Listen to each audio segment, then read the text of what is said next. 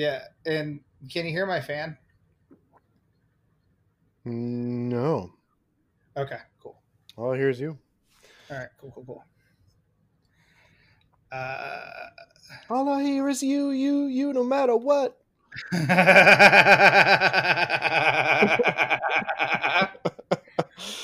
And here I was worried that we didn't have a cold open yet. All right, so we got it.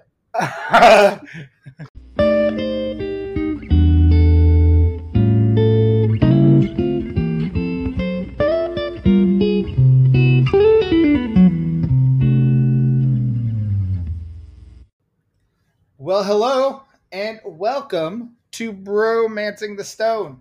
It's the podcast where myself, Renee Sanchez, and my buddy Max Lyon What up? watch rom-coms and then immediately start recording our opinions and views on the rom-com and post them on the internet for your listening pleasure. And Max Lyon, how are you doing today? Dude, I am feeling alive. I shaved an hour ago for the first time in like 2 months. So since quarantine started. Wow. I have clippers here and I'm contemplating shaving my entire face and head. That's what I just did. Dude, you got to do it. You got to do it. Try it. Try it. Especially because the weather's finally getting warm here. Like it was 70 degrees yesterday. And so like I actually have a window open and my fan on. So it's like, maybe I should like cut this mane that it's been growing since my last haircut in January. Yep. Why not? We're all in the same boat. Yeah. Like no one can go to hairstylists or salons or their, whatever, like any of those external services that you go to that you relied on and took for granted. So yeah, it's the cleanup part that's killing me. I know. I have so much fucking hair. Do you have like my hair's thick and it grows and grows and grows. So I have to like shave. Like I'm gonna need to get like a big trash receptacle to shave over. Or do it in the tub and then just shower afterwards. Yeah, that's not a bad way to go either. That's what I've always done. Like whenever I know I need to do a lot of trimming, I'm just like, all right, stepping into the tub, getting an extension cord. This is the prequel to a fucking horror film right here. But I'm doing it. Mine actually, my clippers are like rechargeable, so they're wireless. Ooh, even better. Yeah, so you won't die. Yeah. So always a plus. Always a plus. How are you doing? I'm doing all right, man. I watched this movie last night. It was we're recording on a Saturday, so watched it last night, and then realized I hadn't watched another Netflix rom-com sequel that had come out on Valentine's Day. To All the Boys I Loved Before, P.S. I Still Love You. So I had myself a little rom-com double feature. Nice. So yeah, it was a nice little... It's a good Friday night. Yeah, and then afterwards I played some video games and didn't get to bed till like 4 a.m. So it's morning for me, even though it's 2:23 here in Chicago. Well, it's also weird weather here today. It's like all foggy. We've had Bay Area weather the last like month. It's been strange. Bay Area. There's a song where E40, the Bay Area legend, he says that in a song, Bay Area. And so shout out to my buddy Andrew Hasselt. That was whenever we talk about the Bay Area, which he lived in for a little while, he would always say Bay Area. So every time now I hear anything in the Bay Area, that flashes through my head. Well, you remember Aaron from my buddy from grad school, right? Yes, yeah, absolutely. So him and his wife live in the Bay Area now, and she's a doctor. So she's a doctor at Stanford, which is incredible, and I'm super proud of her, and that's awesome. But then this whole situation hit, and now I'm texting him occasionally, just being like, "Hey, hope you don't got the COVID. You guys okay? You still alive? You ain't got that Rona yet?" So shout out to Aaron and Sarah. Love you guys. Hope you are staying healthy. Jesus. I guess can't I'm think. not really one to talk with Hannah, but you know, Yeah, very true. I can't think of a segue, but we watched the movie Set It Up we for did. today, We did. in the Netflix original. So, uh, do you have an initial memory of this movie, Max? Well, I think I watched it when it first came out. When it was first advertised on Netflix, it probably popped up as like, a featured thing. And my Mhm. girlfriend at the time, I think, watched it. I know I watched it before. I think it was my girlfriend at the time. And I remember thinking it was decent, but it was kind of like bland, boring. And then that was it. Like I never gave it a second thought. And then even when you suggested it as like just the title, it didn't click. I did not recognize it, and I didn't know Mhm. it was the same movie. And I was like, "Oh, shit! I have seen this before." Okay, so when I watched it this morning, I was pleasantly surprised, and I was like, "All right, let's give this another shot." So, what about you? Have you seen it before? I have. When it initially came out, I remember reading reviews of it, and people were just fawning over it. Especially the website at the time that I would read often, Vulture, which is an Hmm. offshoot of New York Times, um, until they made their website like a pay for articles sort of thing, and I stopped reading that site. But they, yeah, there was a really good article about this movie on it, so I made sure to check out the movie, and I really dug some parts. And my sister Monica, uh, but she had watched it the same weekend I watched it, which wasn't necessarily opening weekend, but one of the first weekends it was on Netflix. And so she and I both talked about how we dug certain scenes, and the say like we both thought a highlight was Tay Diggs being drunk. Um, and we both chuckled about that. Just overall, like that time was. I remember thinking positively of the movie. I hadn't watched it since, and so this gave me a nice excuse to watch it for a second time, um, which was nice. So yeah, um, and to kind of go a little deeper into it, let's talk about the stats, quote unquote, of the movie. Hit me Set it with some stats. Set It Up is a 2018 American romantic comedy film directed by Claire Scanlon and written by Katie Silverman. And it stars Zoe Dutch. I don't know if the E Deutsch. Dude, I was trying to figure that out the whole fucking time. I I'm, have I'm no gonna I'm idea. gonna go I'm gonna go with Dutch for the episode. I I may don't be wrong. know. She's cute as Yeah, fuck, but I don't know how to pronounce yeah, exactly. Glenn Powell, Tay Diggs, and Lucy Liu. The plot follows two overworked assistants who try to set up their demanding bosses on dates in New York City. The film was released on June 15th by Netflix to favorable reviews. And it's, as I mentioned, directed by Claire Scanlon. And the uh, running time of the film, I have a guess, Max. How long is the film? 1 hour and 45 minutes. That is correct. I looked.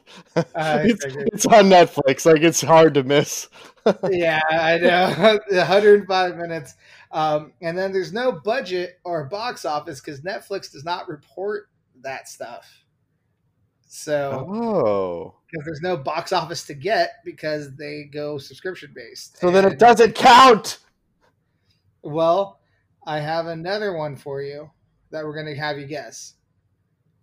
What is the Rotten Tomato score for this film? And before you guess, though, I will give you this. So just like I'd give you the budget and then you guess the box office, Hmm. uh, I'll give you the amount of reviews. So there's 59 reviews. What is the Rotten Tomato score for this film?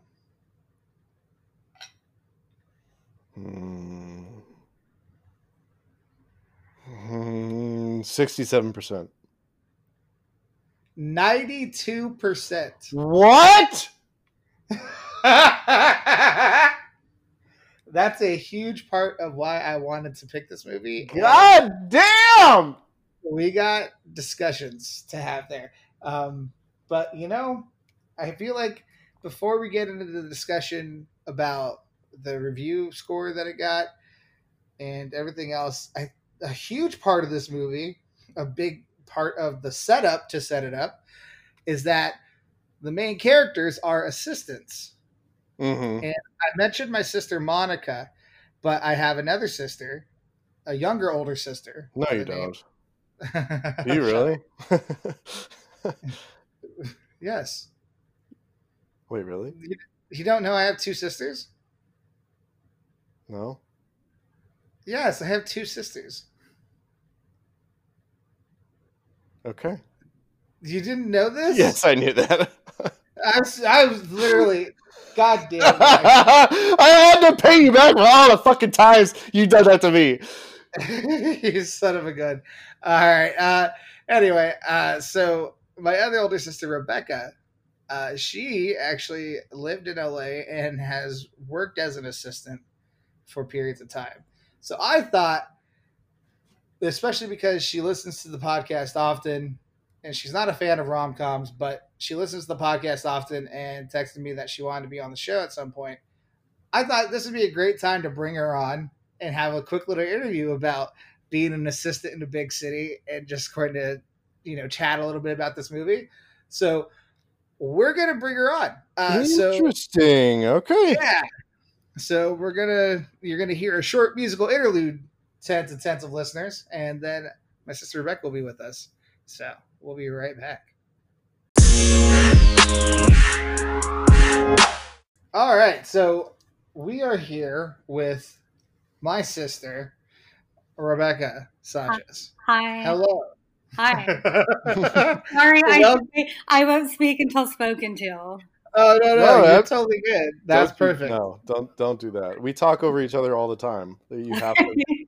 You have to do that to fit in. Exactly. Thank you for coming on to the show. You are so supportive of the podcast, and so it's my pleasure to have you on here, Rebecca. We shared the same womb. Shout out Gloria Longoria. Oh my God, I don't know how to feel about that. We were the last. It's very triggering of the bean. So let's just. She didn't know what bean was. She didn't understand the connotation or the other meaning of. Hold on, let me plug my ears. Until about 2 weeks ago. Are we talking like the bean sculpture in Chicago or Flick the Bean? Millennium Cloud, or what's the real name of it? The Cloud Gate. Cloudgate, there you go. Anyway, so I took a picture of it that I was really proud of, and so I was talking about my bean, my bean piece of art, my bean photo, and my brother thought I was talking about something else, and confusion ensued, and then explained to me what a bean was, and I don't want to ever talk about it again. Next subject, there was a movie with Taye Diggs in it. No. I feel like this is the. That was only 2 weeks ago. Yeah, I taught my older sister that 2 weeks ago. I'm gonna All right, so just give an overview of what the experience was like being an assistant. And I know you only watched briefly the very beginning of the movie, but how similar was your assistant experience to the very beginning intro of this movie? It was very dissimilar in the fact that I was never going to be caught up acting the way they were. I'm about to lose my job. I have to hurry and do this. Let me get this done. Let me do what this person told me to do. I wasn't that good at that. So that's why, as you mentioned, my time as an assistant was brief. I worked for the entertainment lawyer. It was one day. She started doing her entertainment lawyer shit and screaming and I don't understand, I don't get it, and started throwing this paperwork that I filed on the floor. And I was like, you are insane, you're crazy. You're crazy. I told her she was crazy, like to her face. And then I showed up the next day and she fired me. They stopped me at the lobby because her office was this penthouse in this hotel in Hollywood. And so the second day they stopped me at the lobby and they're like, no, she'll get mad if like people just go up there. And I was like, this is very long winded. You asked me one question. No, we want to hear this. You're perfect. He was like, she'll freak out if people go up there. So I was like, out of curiosity, like how many people have held this position before me? And he kind of was taken aback. And he's like, a lot. And I said, yeah, I gathered. She's fucking insane. And then he just like exhaled. And he said, she is a lunatic. And then I went up and she fired me. And I did the sign of the cross. And I looked up at heaven. And I'm not like a religious person. And then I took her hand and she was like fucking taken aback. I said, oh my gosh, thank you for the opportunity because I like to pretend I'm classy sometimes. Yeah. And then so I had to wait in the lobby for my check and I told the same guy, I was like, I'm already fired. And he's like, what? He's like, she sends people out of here crying like on the regular. And I said, Jesus was listening. Then I got my check and I went to the credit union that I don't belong to and I cashed it. So what kind of shit was she doing? She was yelling at me and telling me like she didn't understand why I wasn't filing something.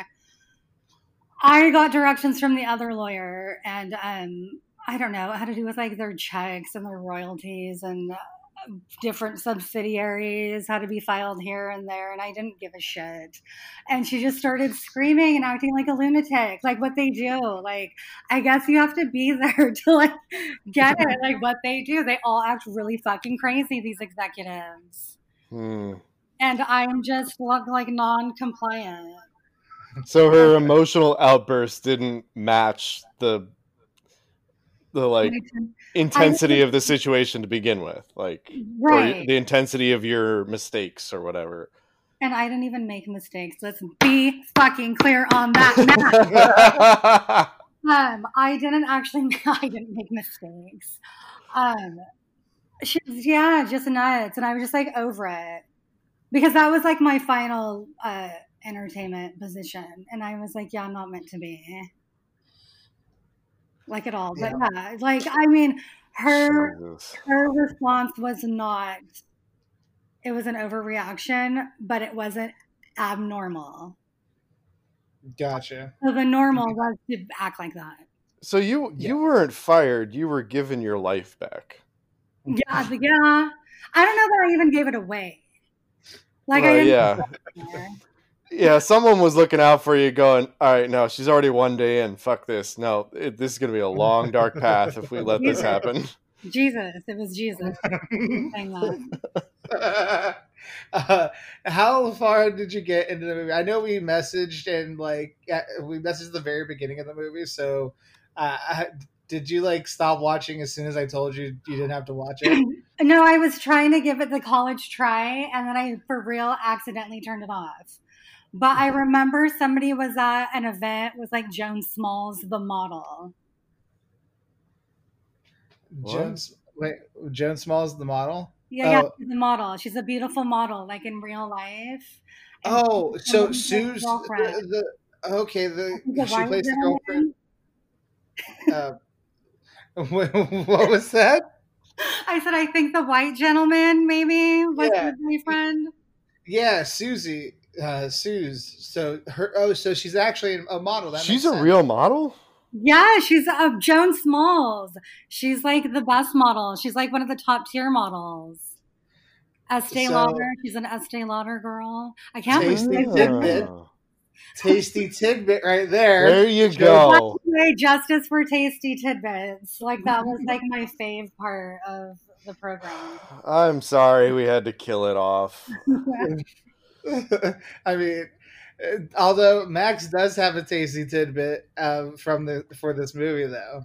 Oh, fun. I do, but it's not nearly as tasty as that. That's not bad. I That's feel like pretty it's good. not that tasty. I feel like anybody who's like not like a cis het male knows who James Smalls is. So anyone who's not a guy like us. Yeah.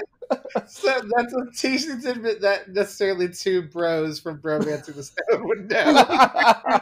Chicago dudes are gonna be like, oh yeah, Joan Smalls from Estee Lauder campaign.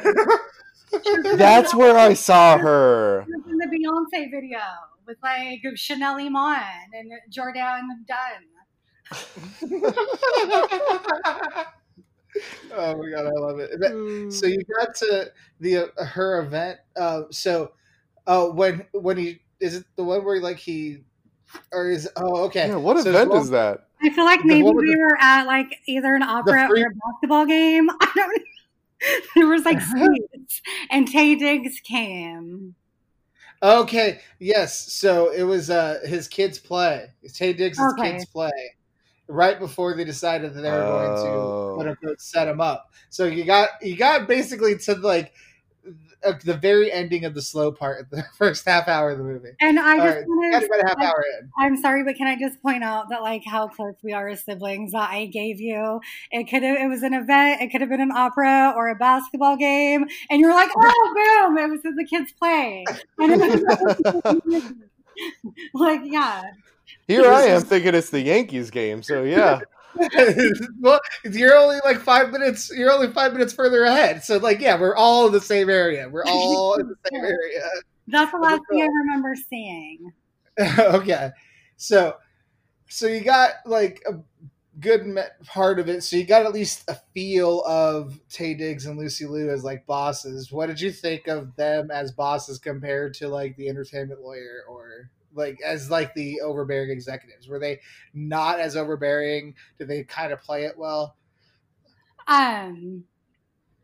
Well, I didn't start my new like anxiety medication until today, so like I'm more focused. So last night when I was watching it about 12 hours ago, all I could think about was when I saw Lucy Liu, I was like, I used to see her at Kabbalah. And she's really skinny and she's really beautiful. Like she comes across cross-eyed on screen, but in person, she's one of the prettiest people I've ever seen. She's beautiful. I mean, that makes sense to me. I've always thought she was pretty. She's about 80 pounds though, but I mean that too. Oh God, is she really? Yeah, that makes sense to me. She doesn't look. That kills it for 15-year-old me. Like porcelain. Like is that racist? No. Because I'm like, she's Asian and looks like porcelain. I mean, I don't know. Are there Asian ballerinas? That might be more racist than what you just said. Like, she's a beautiful geisha. Renee, why do you have to call them? Why do you have to call them Asian ballerinas? Why can't they just be ballerinas? She's a beautiful Oriental geisha. Thank you, Rebecca, for beautiful, one of the most beautiful really beautiful for an Oriental. Oh my God. Okay, so speaking of really attractive for being a black guy, the Nordstrom at the Grove. So then, okay, so Lucy Liu, Kabbalah. Holy shit. Question. This has everything to do with I can't stay on task. And I just everything is a free form. I fucking love it. Everything Keep going. just this is just what happened when I watched the movie.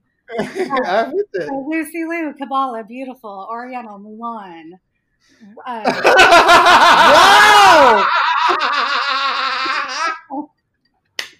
I wasn't really thinking those things to the audience. Hey, Rebecca, get it? Huh? Because I am. No, I don't really think like that. I'm doing this just to be like, I want to be controversial. Like not a lot happens out here in the sticks. So. We are always pushing the boundaries on Bromancing the Stone. The tens and tens of listeners know that you're being extremely sarcastic right now. Okay. You're good. Keep going. Okay, so I worked at Nordstrom at the Grove, and I saw Taye Diggs there with his then wife Idina Menzel, who was the original Elphaba in Wicked. tasty tidbit for my audience, which isn't necessarily your audience at all. Yeah, everyone will recognize her from Frozen, but real ones know she was in Wicked. Real ones know that she was in Rent, Howl at the Moon or whatever. Anyway, it was like her big song. She was rude, she wasn't mean, but she had no care in the world that it was after closing and she was buying like a fucking pile of jeans. Just like had this pile of fucking clothes like on the counter. And he was like, Dean, we gotta go. These people are trying to leave. These people gotta go home.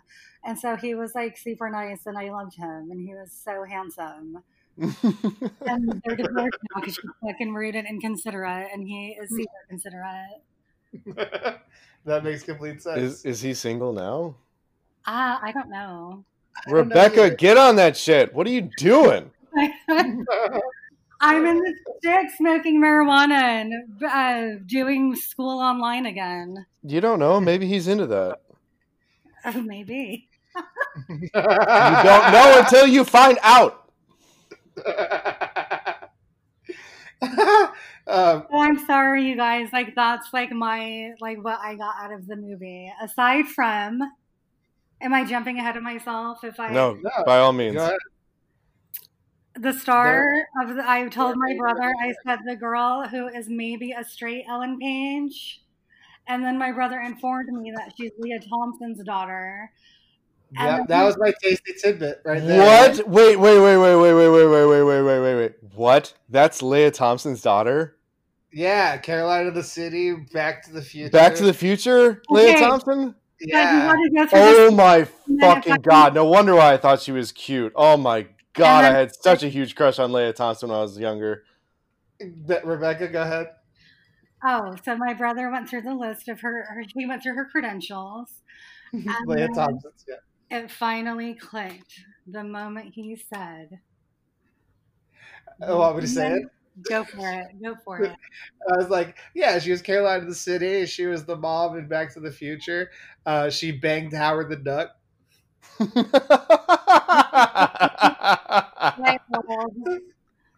And when I said banged Howard the Duck, then my sister Rebecca understood who it was. And then so I already have a rating for the movie.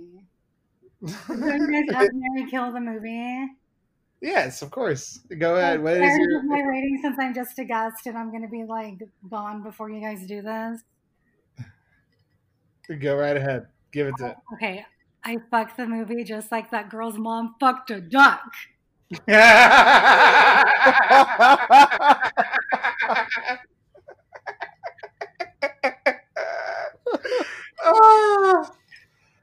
Well, on that note, God damn, that was beautiful. Thank you, guys. It was a real pleasure. Thank you. All right, I love you, Rebecca. I'll talk to you. Bye. Thank you, Rebecca. Bye, Max. Nice to meet you. Nice to meet you too. What do I do? I just hit close. Yeah, well, I'm gonna. All right, we'll be right back after this musical interlude.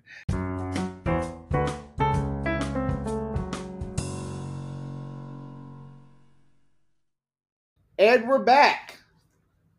Thank you for listening to that musical interlude.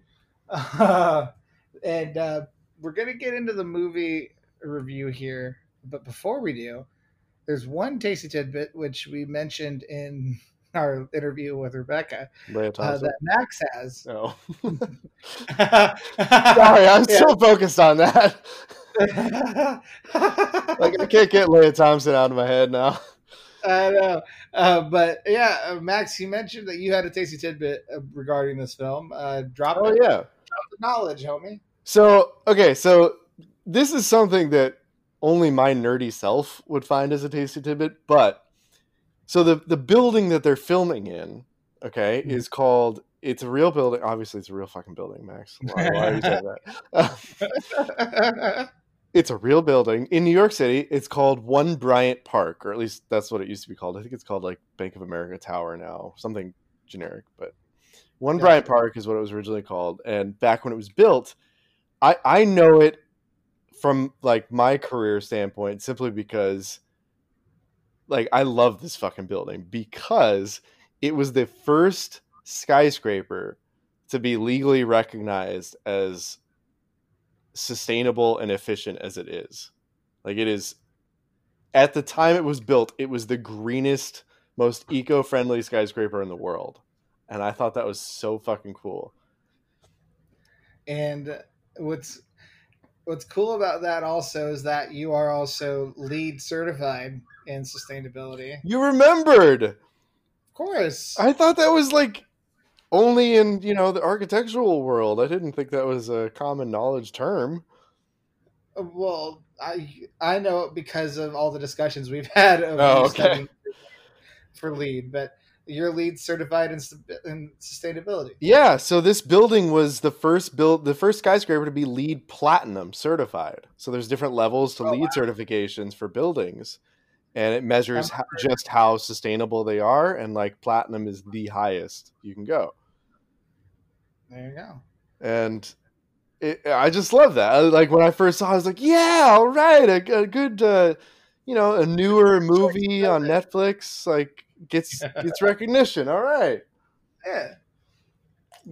Speaking of newer and everything else like that, the biggest thing I wanted to kick off with the movie discussion here, as I burp some of the beer I just drank.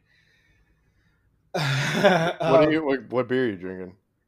Oh, I still have some of that Bell's Two Hearted Ale from a few episodes ago.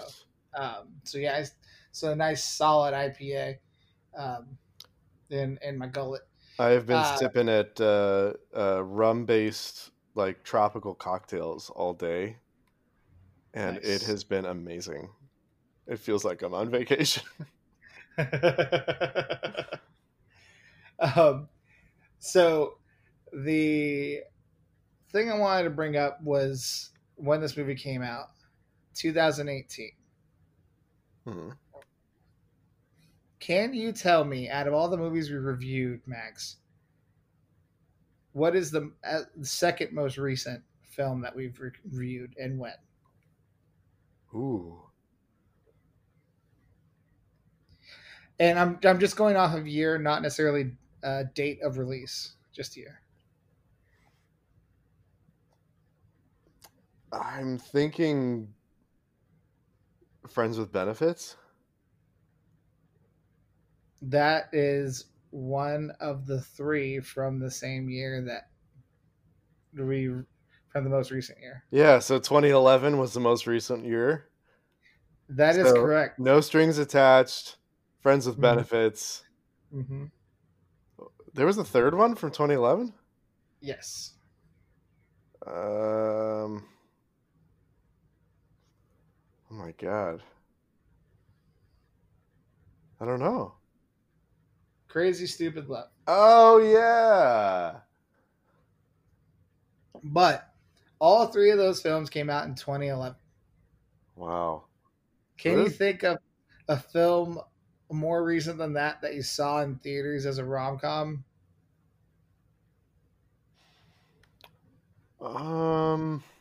Deadpool.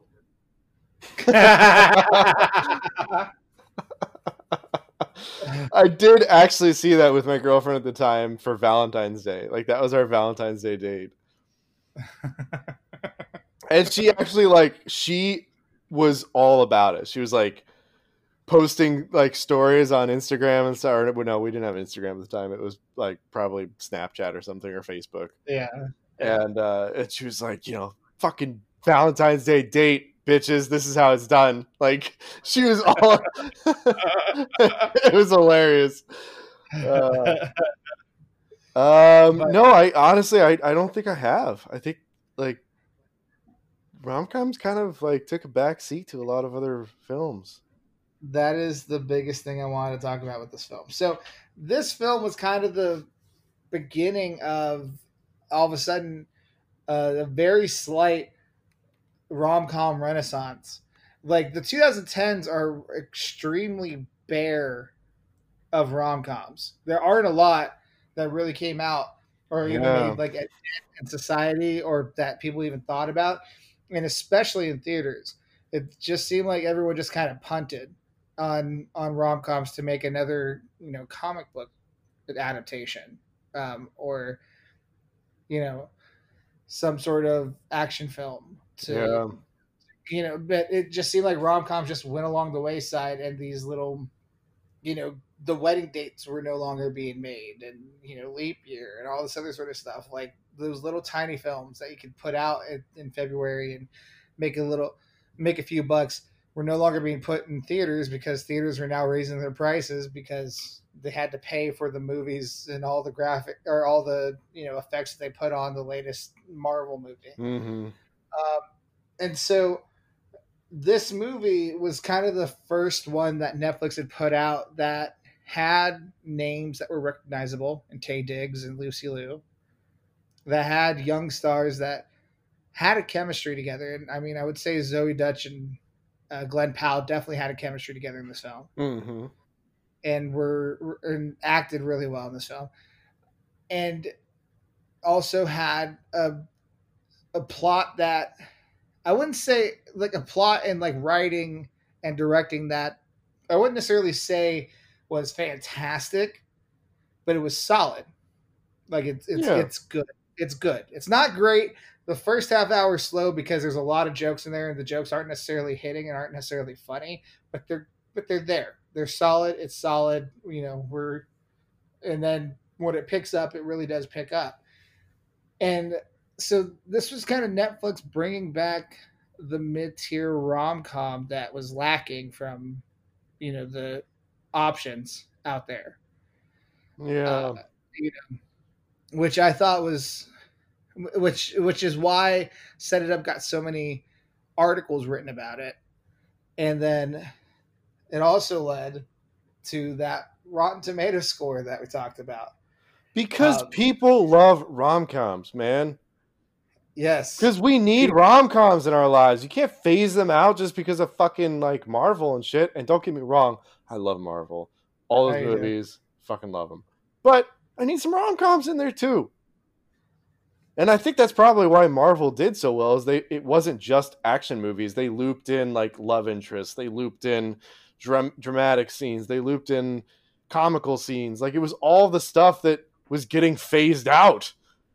Mm-hmm. Rom-coms, comedies, dramas, like it was all like starting to get phased out because of these CGI action movies. Yeah. And I'll give you two snippets off of Rotten Tomatoes from critics who are considered top critics from The Village Voice, which is a reputable paper in New York.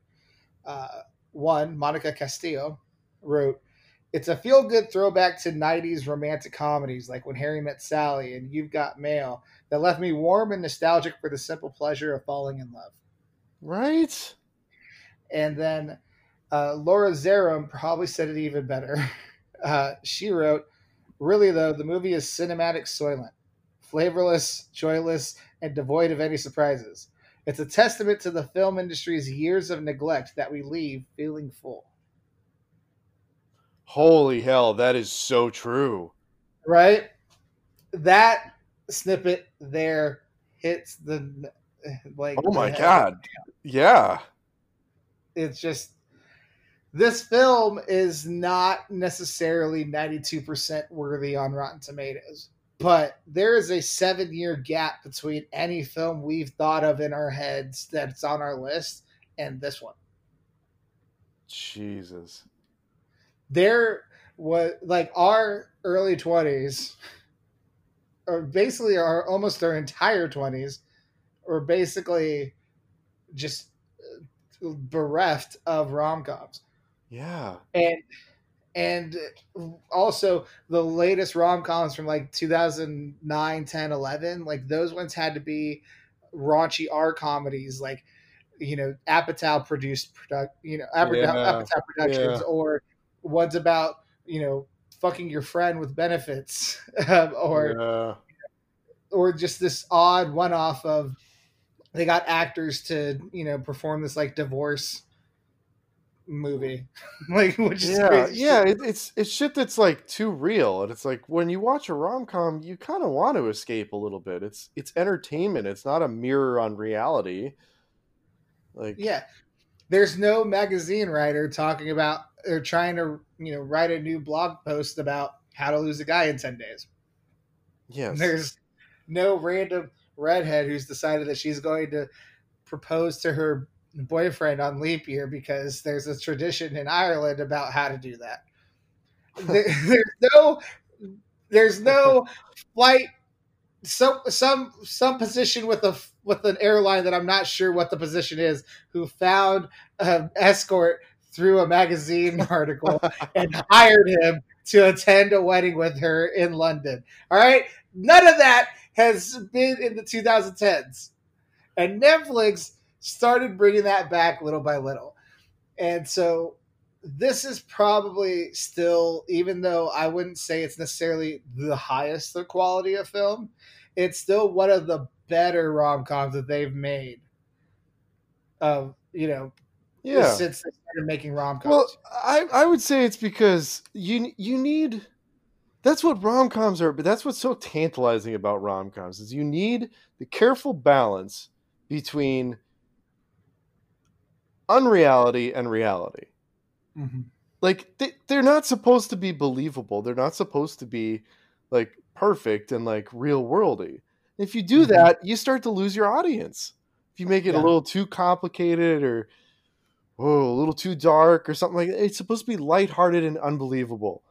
But you can make that film, but it's just going to have a much smaller audience, and you have to be in the right mood for it. Like a Joe Swanberg movie, like Drinking Buddies, which I love and has Jake Johnson and Olivia Wilde in it. Fantastic movie, but it's not necessarily a rom-com, right? Because it's about and Anna Kendrick and but like that's not necessarily a rom-com. That's not the rom-coms that we're not going to watch that movie and review it for this podcast, but I may watch it later today.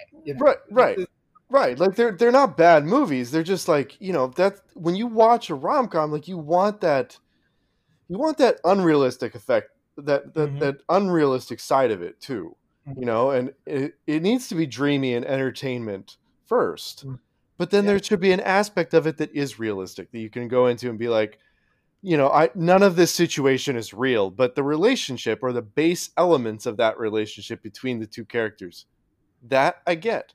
That I can learn from, or that I can connect to, or that I can, whatever. That's the part that needs to be real. That's the beauty of rom-coms, man. That's why we're here. Yes, agreed. And so along those lines, let's talk about this movie and its rom-com validity. How did it do as a rom-com? And talk about the scenes and the things that we liked and thought could have been improved from this movie. So I've mentioned it. The first half hour of this film is slow. It is. It's tough. It's tough. It's just because they're trying to set up the whole being an assistant thing. The initial meal thing isn't great, but it does a good job of introducing Rick and Kirsten as shitty bosses that you don't like. True. And and so it does a good job of setting them up as people that you don't necessarily like, but just there's jokes there that don't quite hit. Like they're just not that great. I mean, the whole once Charlie leaves the office to try to go meet his girlfriend at her apartment, and says in the intercom, "Could wake you up with my penis," like that sort of joke. It's just like, I get it, but it's not that funny. Like it's just not that funny, like of a joke. Yeah. And then of course the homeless guy outside's like, penis, like it says a joke back to him. Like it's just the first half hour is just a lot of setup for set it up. Yeah, it's the origin story for the. Like you have to get through it. And then also there's the proposal of Harper's friends as well, which is necessary for a later scene. But then they finally figure out after she pays him back for the initial dinner that if they get them together, maybe they don't have to stay there for so long and can have a life outside the office. And that leads to their first initial attempt at a meet cute. And it leads to the one scene that Titus Burgess, Netflix MVP from Unbreakable Kimmy Schmidt, and I believe like um, like I didn't watch Unbreakable Kimmy Schmidt beyond like the first season. I didn't watch this later seasons, but I do remember from the first season. Did you ever watch that show I on did Netflix? briefly, yeah. Yeah, I just remember, guard your, if you're listening on headphones, be prepared. Pinot Noir. Like the song that he sang. Pinot Noir Boulevard. Like just I will never forget that. I will never forget that little song that they made in that show. And the funny thing is, I binge watched it in a day when I was sick from work, and I almost felt like I fever dreamed that song. There's a Kimmy Schmidt movie out on Netflix now. Yeah, I saw that, but I didn't watch the later seasons, so I just I'm not going to try. Yeah. But he plays Creepy Tim. What did you think of Creepy Tim and then that whole attempt at a meet cute and like the whole meta aspect of trying to create a meet cute? I thought it was clever. I thought it made a lot of sense. I thought it was a cute way to merge like what I was saying, reality into the unreality. They're merging like them trying to set up their bosses, so the reality of like creating a romance, but it's inside the movie. It's rom-com inception, really, is what it is. Yeah, they're winking they're winking to the audience as okay, here we go, guys. We're gonna start picking up now. You know everything leading up to this now. Right. We're gonna go. So like it wasn't like mind-blowing or anything, but it's a fucking rom-com. You don't need it to be. I thought it was cute and clever. So and then of course Creepy Tim with his succulents. Creepy Tim. So yeah. So really the best way to describe this movie is through a bunch of C's. Cute, clever, careers, and Creepy Tim. Exactly. Creepy Tim was fucking hilarious. I loved that character and completely forgot about it from the first time I watched it. And then also the delivery man and his claustrophobia also makes me chuckle. I forgot to look up his name, but as a comedic actor, I always enjoy his performances.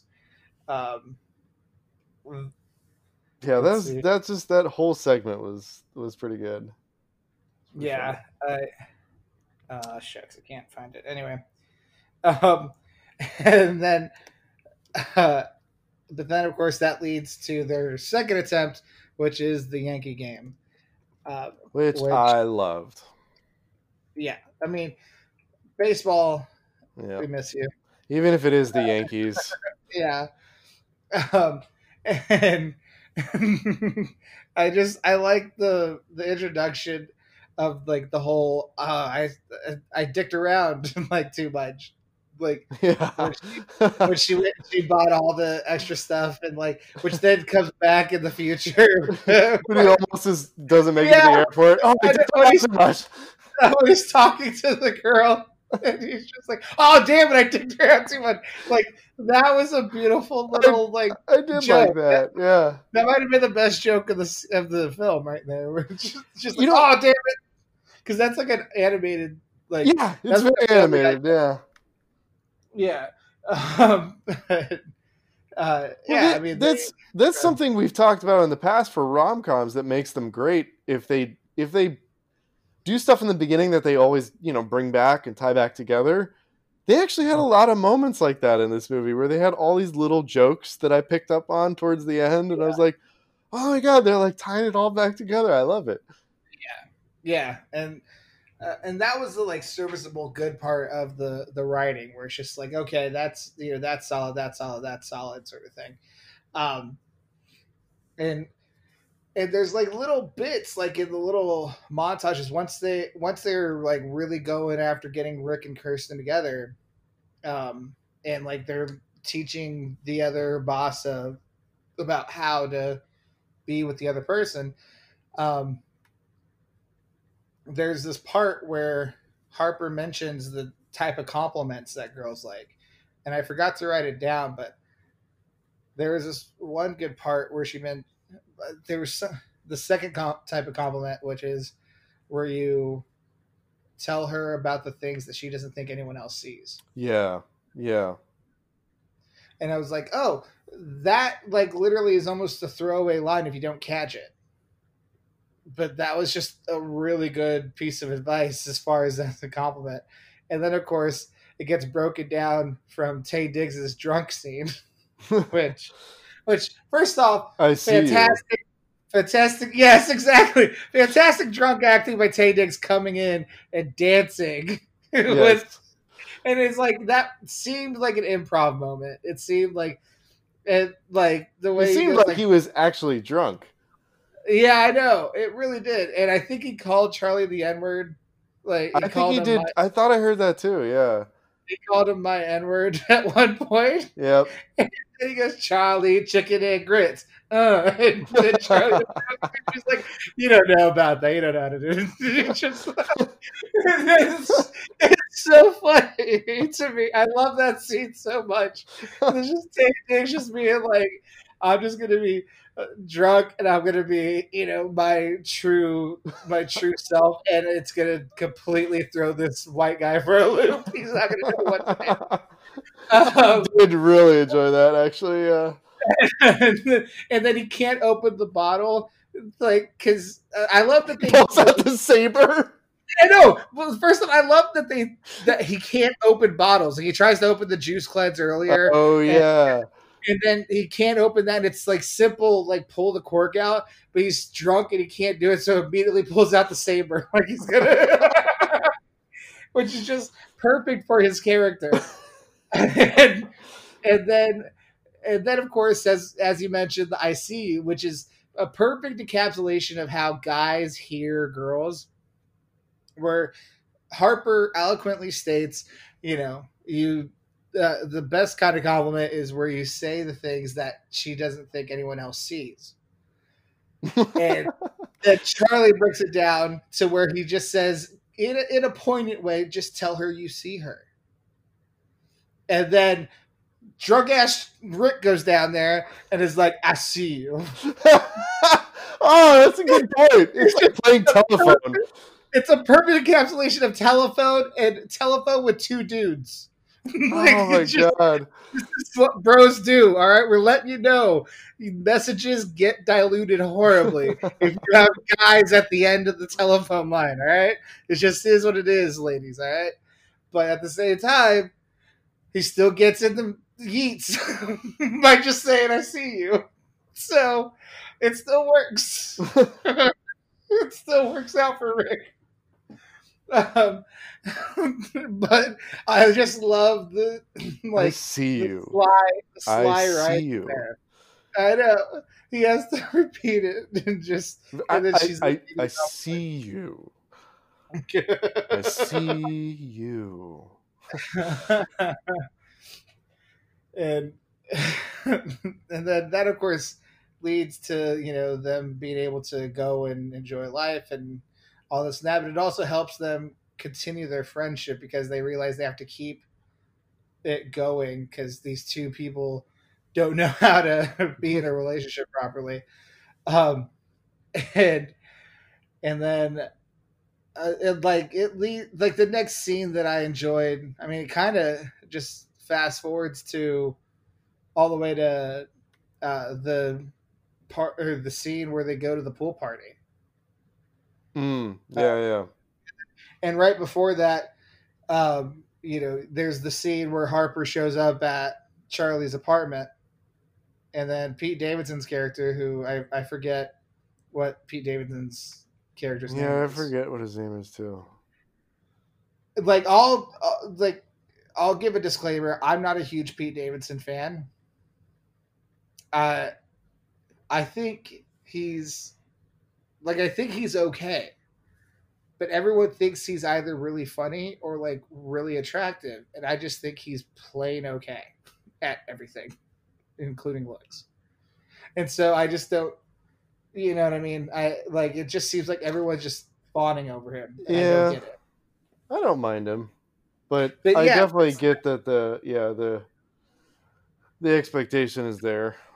Yeah, but the thing is, he can deliver a line. Like that's why he's on SNL. Like that's why he's found success. His delivery is solid, and in this movie, the jokes that he does have, the punchlines are delivered extremely well. Like when he and Harper become fast friends, and Charlie's like, "No, you guys are not becoming friends right now." And he's all like, "Oh yeah, we totally are." He's like, "They're gonna have free booze and hot dogs." And then she's like, "All right, I'm in." And then he's like, "No, you were my plus one. Like I'm Susie's plus one. You were my plus one, and that she's your plus one to my plus one. It's Susie's plus one that I don't even have." And he's like, "Yeah, plus three. It works. Come on." And then they get to go up there, but then that leads to the very crux of the rom-comness. Like, what did you think of? But you're not going to gloss over him throwing his drink in Taye Diggs' face. Well, that comes. Well, I mean, we might as well talk about it now. We'll just make this the whole Pete Davidson aspect, and then at the end of the movie, he has the fantastic little bit at the very end where he's like, "Oh, hey, Charlie, you work for this guy anymore?" No, I don't. He throws the drink in his face. He's like, "It's soy." Good to see you, Rick. Walks off like, "Oh my god, that was beautiful." I just love it. It's like, "You work for this guy anymore? Fuck you." There's the drink. Oh yeah, see, it was perfect. He did his due diligence, made sure he wasn't actually working for him anymore, and then fuck you.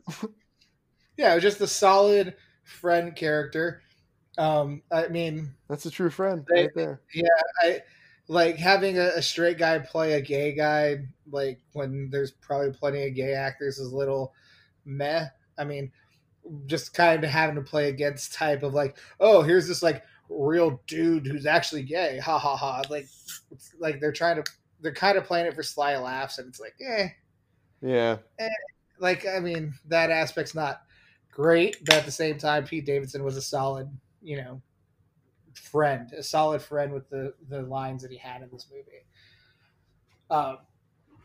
But the pool scene leads to, that whole day is set up for Harper and Charlie to really build on their chemistry.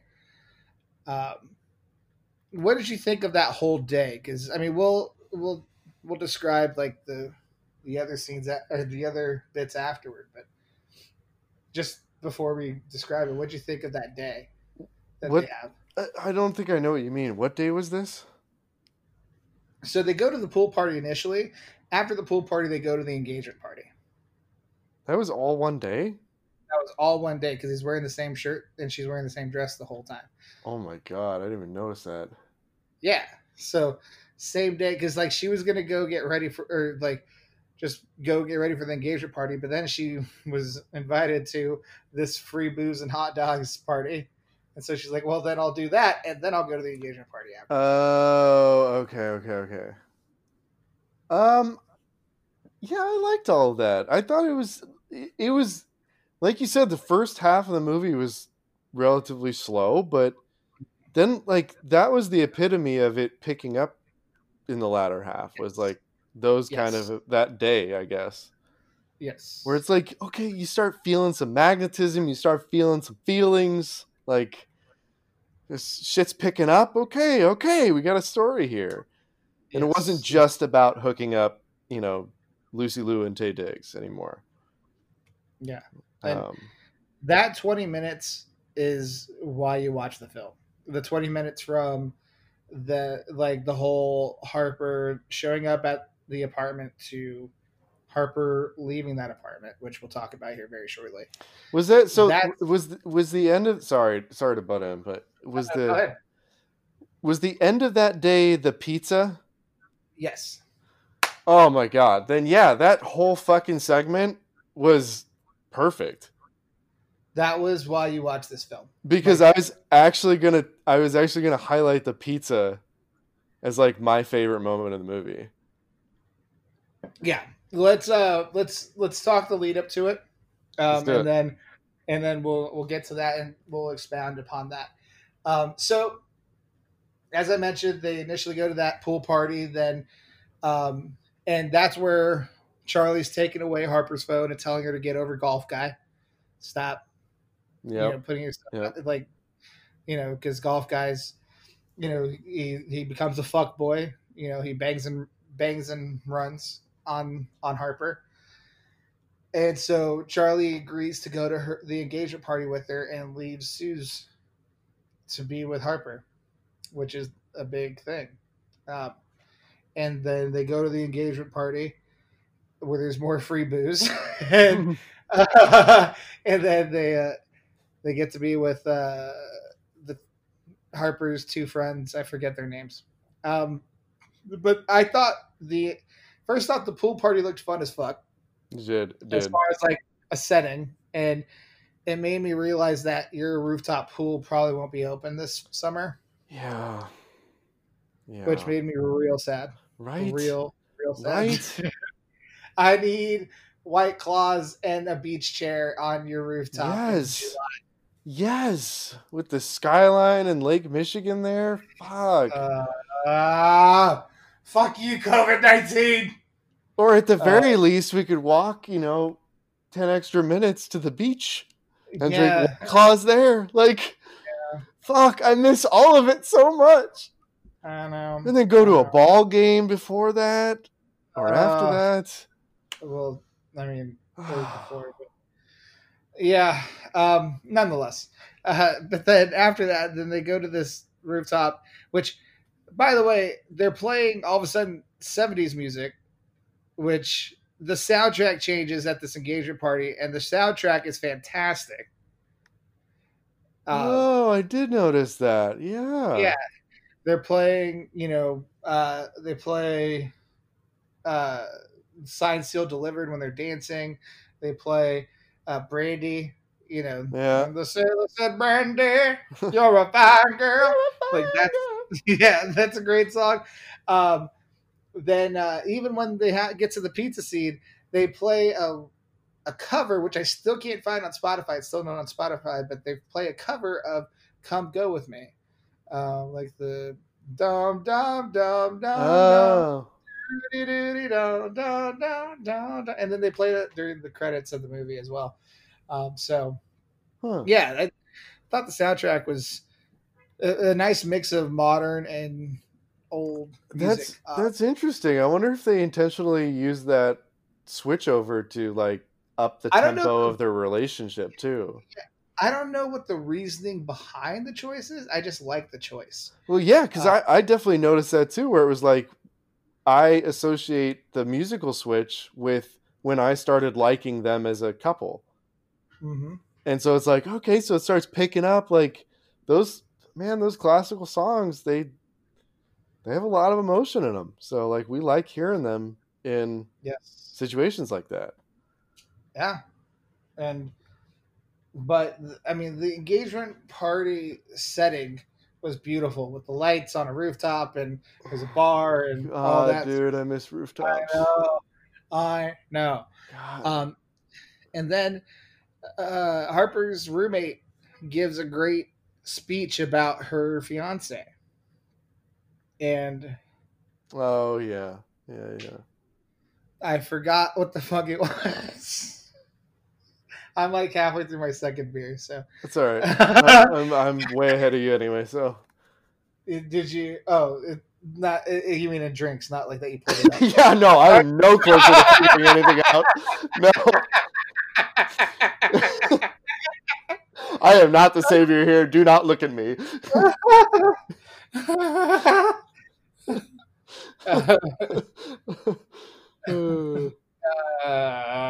What was the speech about? She was saying something about that, like you love someone in spite of their flaws, in spite of things, but you like them. Yeah, because you like them because you love them in spite, or something like that. God damn it. I'm gonna find it on Google. Give it up. Come on. Not in spite. I think it was despite. Is that what you're thinking of? That saying that she said? Yeah, that saying that set it up engagement speech. Okay.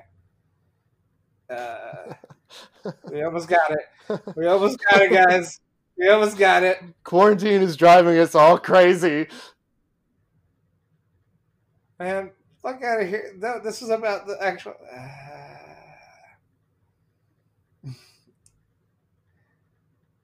Okay.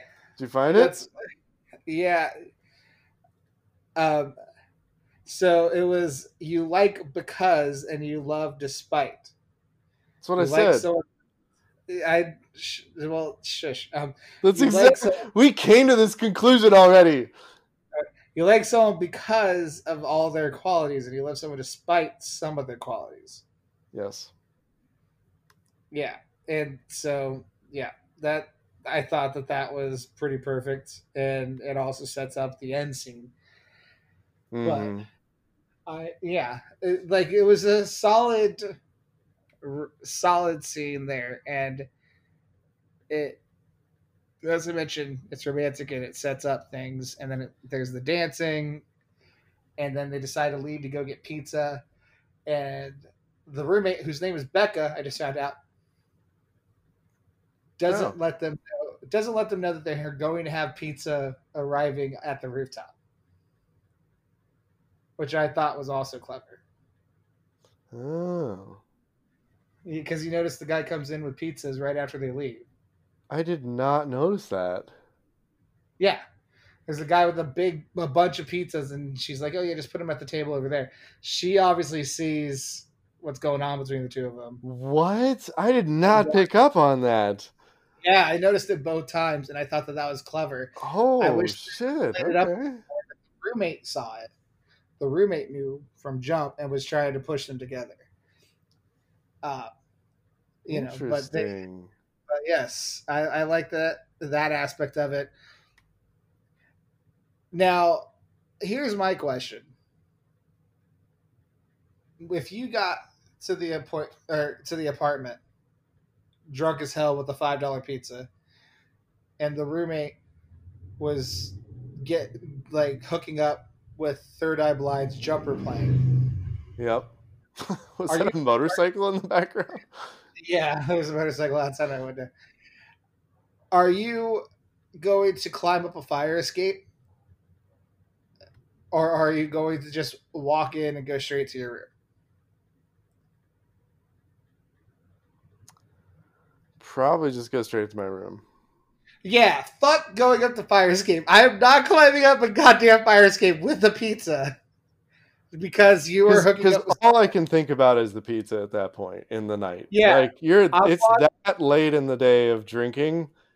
All you're thinking about is the pizza. And as much as you may love your roommate and want to look out for your brother, it's all about you and that pizza right now. Me walking through our kitchen living room, if me walking 15 steps from the front door to my room ruins you begging, then it was never meant to be a bang to begin with. Then I will share part of my pizza with you. And you can have a slice of pizza. I will give you a trade-off. I'll give you one slice of my pizza and tell you to find a better willing partner who's not going to get spooked off of someone walking in for 5 to 10 seconds. I did really love that scene though. That the whole walk up the stairs and everything. That was actually my favorite fucking moment. Well, once again, really good writing where Charlie says, this isn't going to sound right. Yes. But I want to fuck this pizza. Yes. And then she goes, my favorite fucking line. She just looks at him and goes, I get that. I totally get that. You shouldn't ever say that around anyone else, but I get that. Yes. The way she says that is so perfect. That's what I fucking want. That's what I want in a relationship where it's I get you, Don't ever fucking say that in public. But I get you. Like, I get it. Like, I so get it. Like, that's what I want. It's simple shit like that. You know what that's an example of, Max? True friendship? That's an example of being seen. I see you. I see you. Hey, Renee. I see you. Except I don't, because we're in quarantine. I know. I mean, I haven't seen you since March. Early March. Fuck, yeah. It's been over 2 months. Yeah. Well, I saw you briefly on Skype when we tried to do the Sweet Home Alabama episode. Oh, that's true. That's true. But still. Anyway. And then they get in the room, and then there's just the smolder between the two. Mm-hmm. You don't need a kiss. You don't need them cheating on their significant others. You don't need anything fancy. You just need a look. Just a realization. And the fact that she mentions that this is the best meal of my life, which will come back very shortly. And just the looks that they exchange.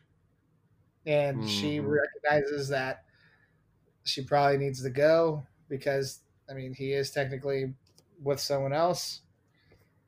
And that it would make more sense for them to not. And also, just the once again, I love the song choice. The "Come Go With Me" cover, and then I love when she gets 2 slices crust side out because she's a lady, which is a fucking hilarious line and perfect for her. Also, kudos to her opening Tinder line or app line. What was the last sports moment that made you cry? Oh yes, seriously. I love her character. Like, yeah, I agree. It's so cute. For real. If I ever get asked that question on Tinder, I'm buying a ring. It's a wrap. It's a fucking wrap. If I find a woman who's into sports that much, it's a fucking wrap. I'm 100% in, because the one person I spoke with about sports more than like my close buddies was my mom. Not my dad, my mom. My mom is who gave me my sports knowledge. My mom is the one who I talked about all the time about what the Ducks need to do as far as recruiting for their football team in order to be successful next year. My mom was the one who I talked about as far as the Mariners and, you know, why Ichiro is the greatest. You know, like, it was always my mom. Like, we would talk for an hour a week, and 45 minutes of it was usually sports talk. And so if I find that opening message on Tinder, it's a wrap. That's it. And also, to answer her question on that Tinder message, I mentioned it to you as well yesterday. I cried 3 times last year, and all 3 times were caused by the Seattle Mariners. From Ichiro's retirement, Edgar's Hall of Fame induction, and King Felix's last start in Safeco Field. So, yep. Yeah. That's the answer. Yep. Anyway. Yeah, and she even has the nerve to say, well, no, guys don't want a girl that likes sports. Guys want a girl that whole rant that she goes on. That fuck boys, which is a majority of our male counterparts, but fuck boys don't want a girl who knows. Yeah, that's true. And it's very true. There are a lot of fuck boys. She's reeling off that speech. I'm going, no, I really want that. I only know baseball, but you can know everything else. It's still a turn on. Yeah. Yep. Anyway. So the pizza scene ends, and the movie reverts back to being kind of slowish. Like, the ending is okay. The last half hour is okay. I mean, it's not great. Like, there's the whole, you know, the breakdown of Rick and Kirsten's relationship after they get engaged. There's Charlie showing his true colors initially, Yep. like by wanting to allow it so he can get his promotion and move on, sort of Well, thing. as youth grows you up and changes you and makes you think that this is what you really want out of life as the career, you start sacrificing things, and then he realizes, boom, don't need it. Like, yeah, once he gets to dinner with Suze, it just took him a little bit, but once he gets to dinner with Suze and realizes when she says this is the best meal she's ever had, and he realizes the best meal he ever had was with Harper eating that $5 pizza.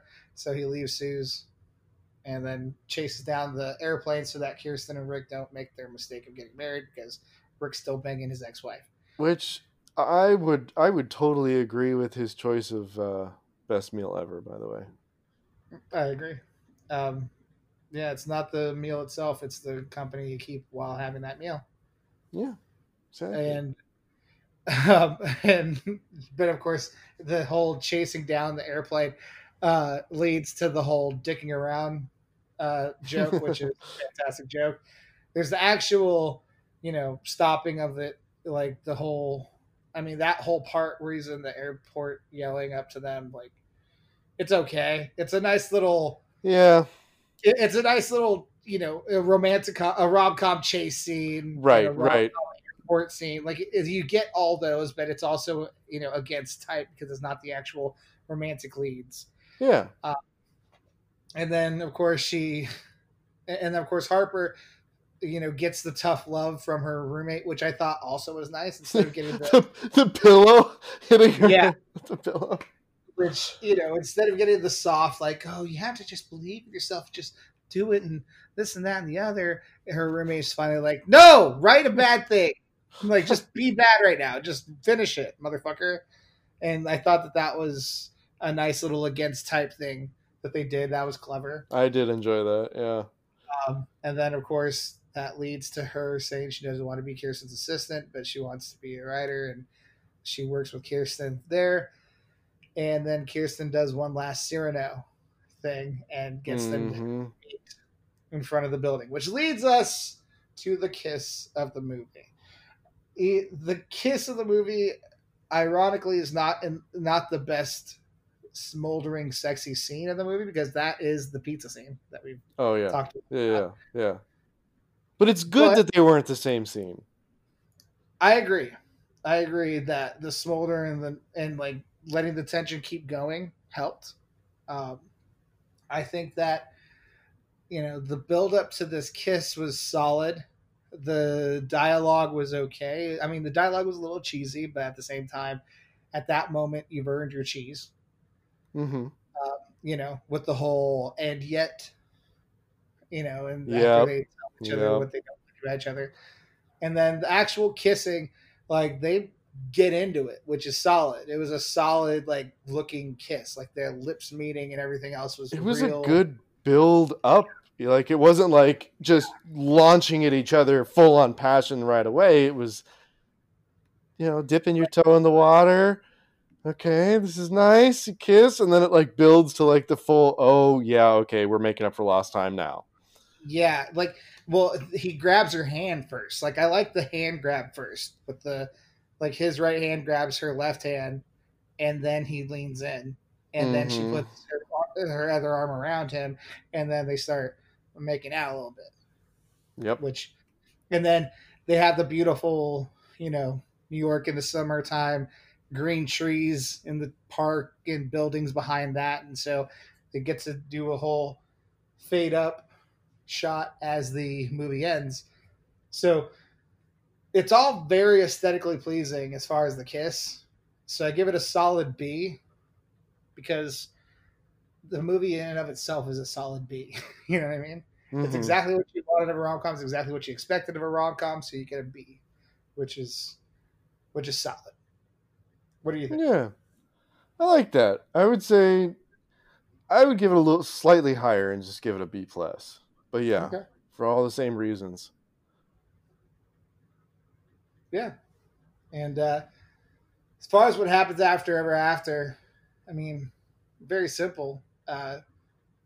Harper starts writing for that website that Kirsten runs. Okay. And I don't know about Charlie. really. But Rick, he ends up remarrying his wife, and then they get divorced again. uh, so, uh, so yeah, he ends up losing half and then half again to his wife. And that's what happens after Ever After. Jeez, yeah, I can see that. Yeah. So, what is the verdict of the film, Max? I'd fuck it. It's solid. It's a great movie for what it is. It's worth watching once. There's a lot of funny moments. That's it. I agree with you. It's a solid fuck. I have seen it twice. I don't regret seeing it twice. If I see it again, I definitely won't turn away from it. I will definitely, be okay with watching it again. But as far as like films that I would like look out, like immediately go to, it's not going to be one of those. There's other films that I choose to rewatch first before this one. But I ain't mad at it. It's a very good movie for Agreed. a rom-com. And as we talked about at the beginning of this review period, it's just there was a lack of options, and for this to kind of be Netflix's way back in to kind of show off like, hey, we can make rom-coms. It's a great start, and it's led to oddly a lot of teen rom-coms that I've liked. I did notice a lot of like an infusion of teen rom-coms on Netflix after that. Yeah, and what's funny is that I've shit on 13 Going on 30 and 10 Things I Hate About You, but as I mentioned last night, I watched the sequel to All the Boys I've Loved Before, and I dug the fuck out of it. I think we should watch both of the All the Boys I've Loved Before movies for this podcast at some point in the future. They're on my list, so they will be chosen at some point. So, it's not necessarily teenage films that I hate. It's just those particular teenage films that I hated. Whatever. You just have, questionable taste. That's all. There's also The Last Summer, which is pretty fun because it's like it's the summer between graduating high school and going off to college, and it's just like these multiple teens that just graduated high school, and then they're like romantic entanglements throughout the summer. But it's set in Chicago, the best city in the fucking world. So that's true. So like there's like scenes at Wrigley, scenes at Navy Pier, scenes like out in the suburbs. Like there's a whole trip to like the lakes up in like Michigan. Like it's just a whole vibe with teenage melodrama that I fucking dig. So, and yeah, it's like, I don't know. I'm not opposed to teenage melodrama. It just has to be done and well, in my opinion. So, anyway. So, that's that for Set It Up. Before we go into what next week's film will be, which is your choice, Max, I'll give our socials here. So, you can find the podcast at Bromancing the Stone Podcast, all together there. Bromancing the Stone Podcast on Instagram. Bro the Stone Pod on Twitter. I promise I'll tweet at some point, maybe. And then Dude, my Twitter, my personal Twitter is Supermarket Sweep without the E in super. So SUPR Market Sweep. And then my Instagram is Relusa88. That's RELUSA 88. And then Max. You can find me on Instagram at The Lionhearted, THE.LYONHEARTED. Perfect. And then next week is Memorial Day. So this next episode is going to come out on Memorial Day. We don't have a specific Memorial Day themed episode or anything like that. It's just Max's choice. So Max, what are you going to provide for the people? Well, I've narrowed it down to 2, and I want your help, your input. Okay. I kind of want to do. There's one I kind of want to do. Okay. And I have a backup for it. Okay. I want to do I don't know that it's technically in the same league as like all of the rom-coms we've been watching, but I want to do the one that our podcast is named after. Okay. I think that's a good choice. At some point we had to do it. I've never seen it, and I knew like we had to do it at some point. I just didn't know when. You've never seen it?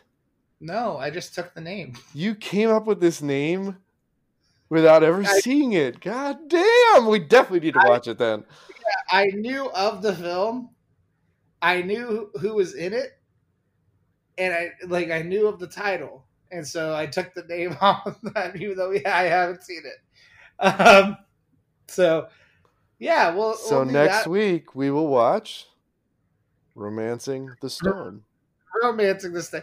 I mean, do we want to hold off and make that our 1-year anniversary show?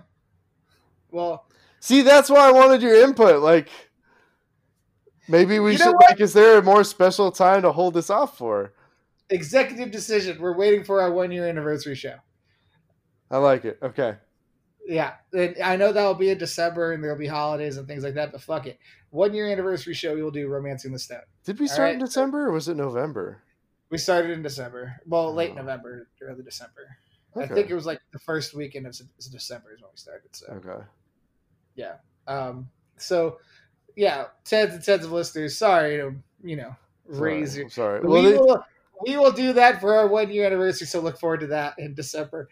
So what's the other decision you're thinking? The other one was completely the other side of the spectrum. I wanted to see Definitely Maybe. Oh wow, that is other end of the spectrum. Okay, so we're going back to Ryan Reynolds. Yep.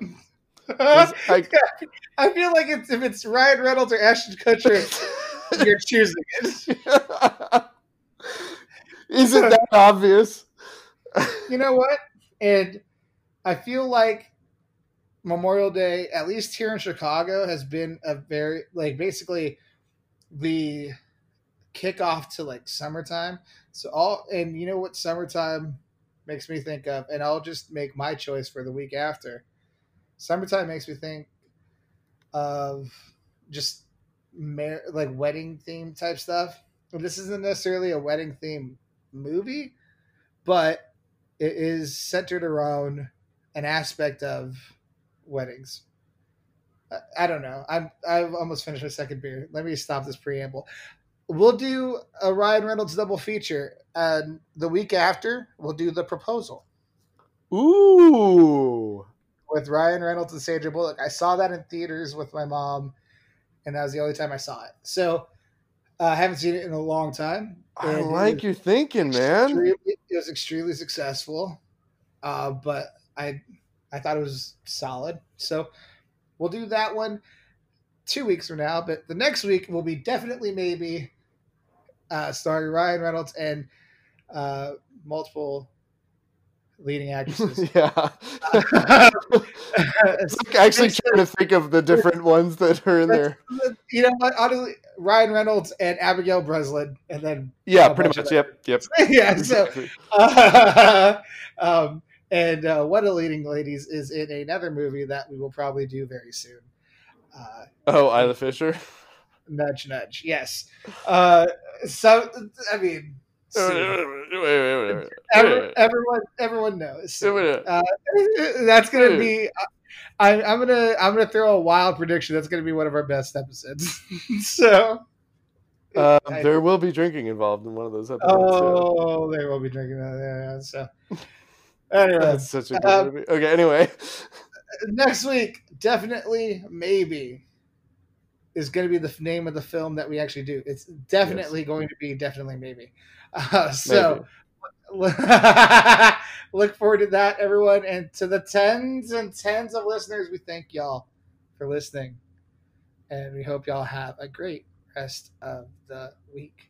Love you Later. guys.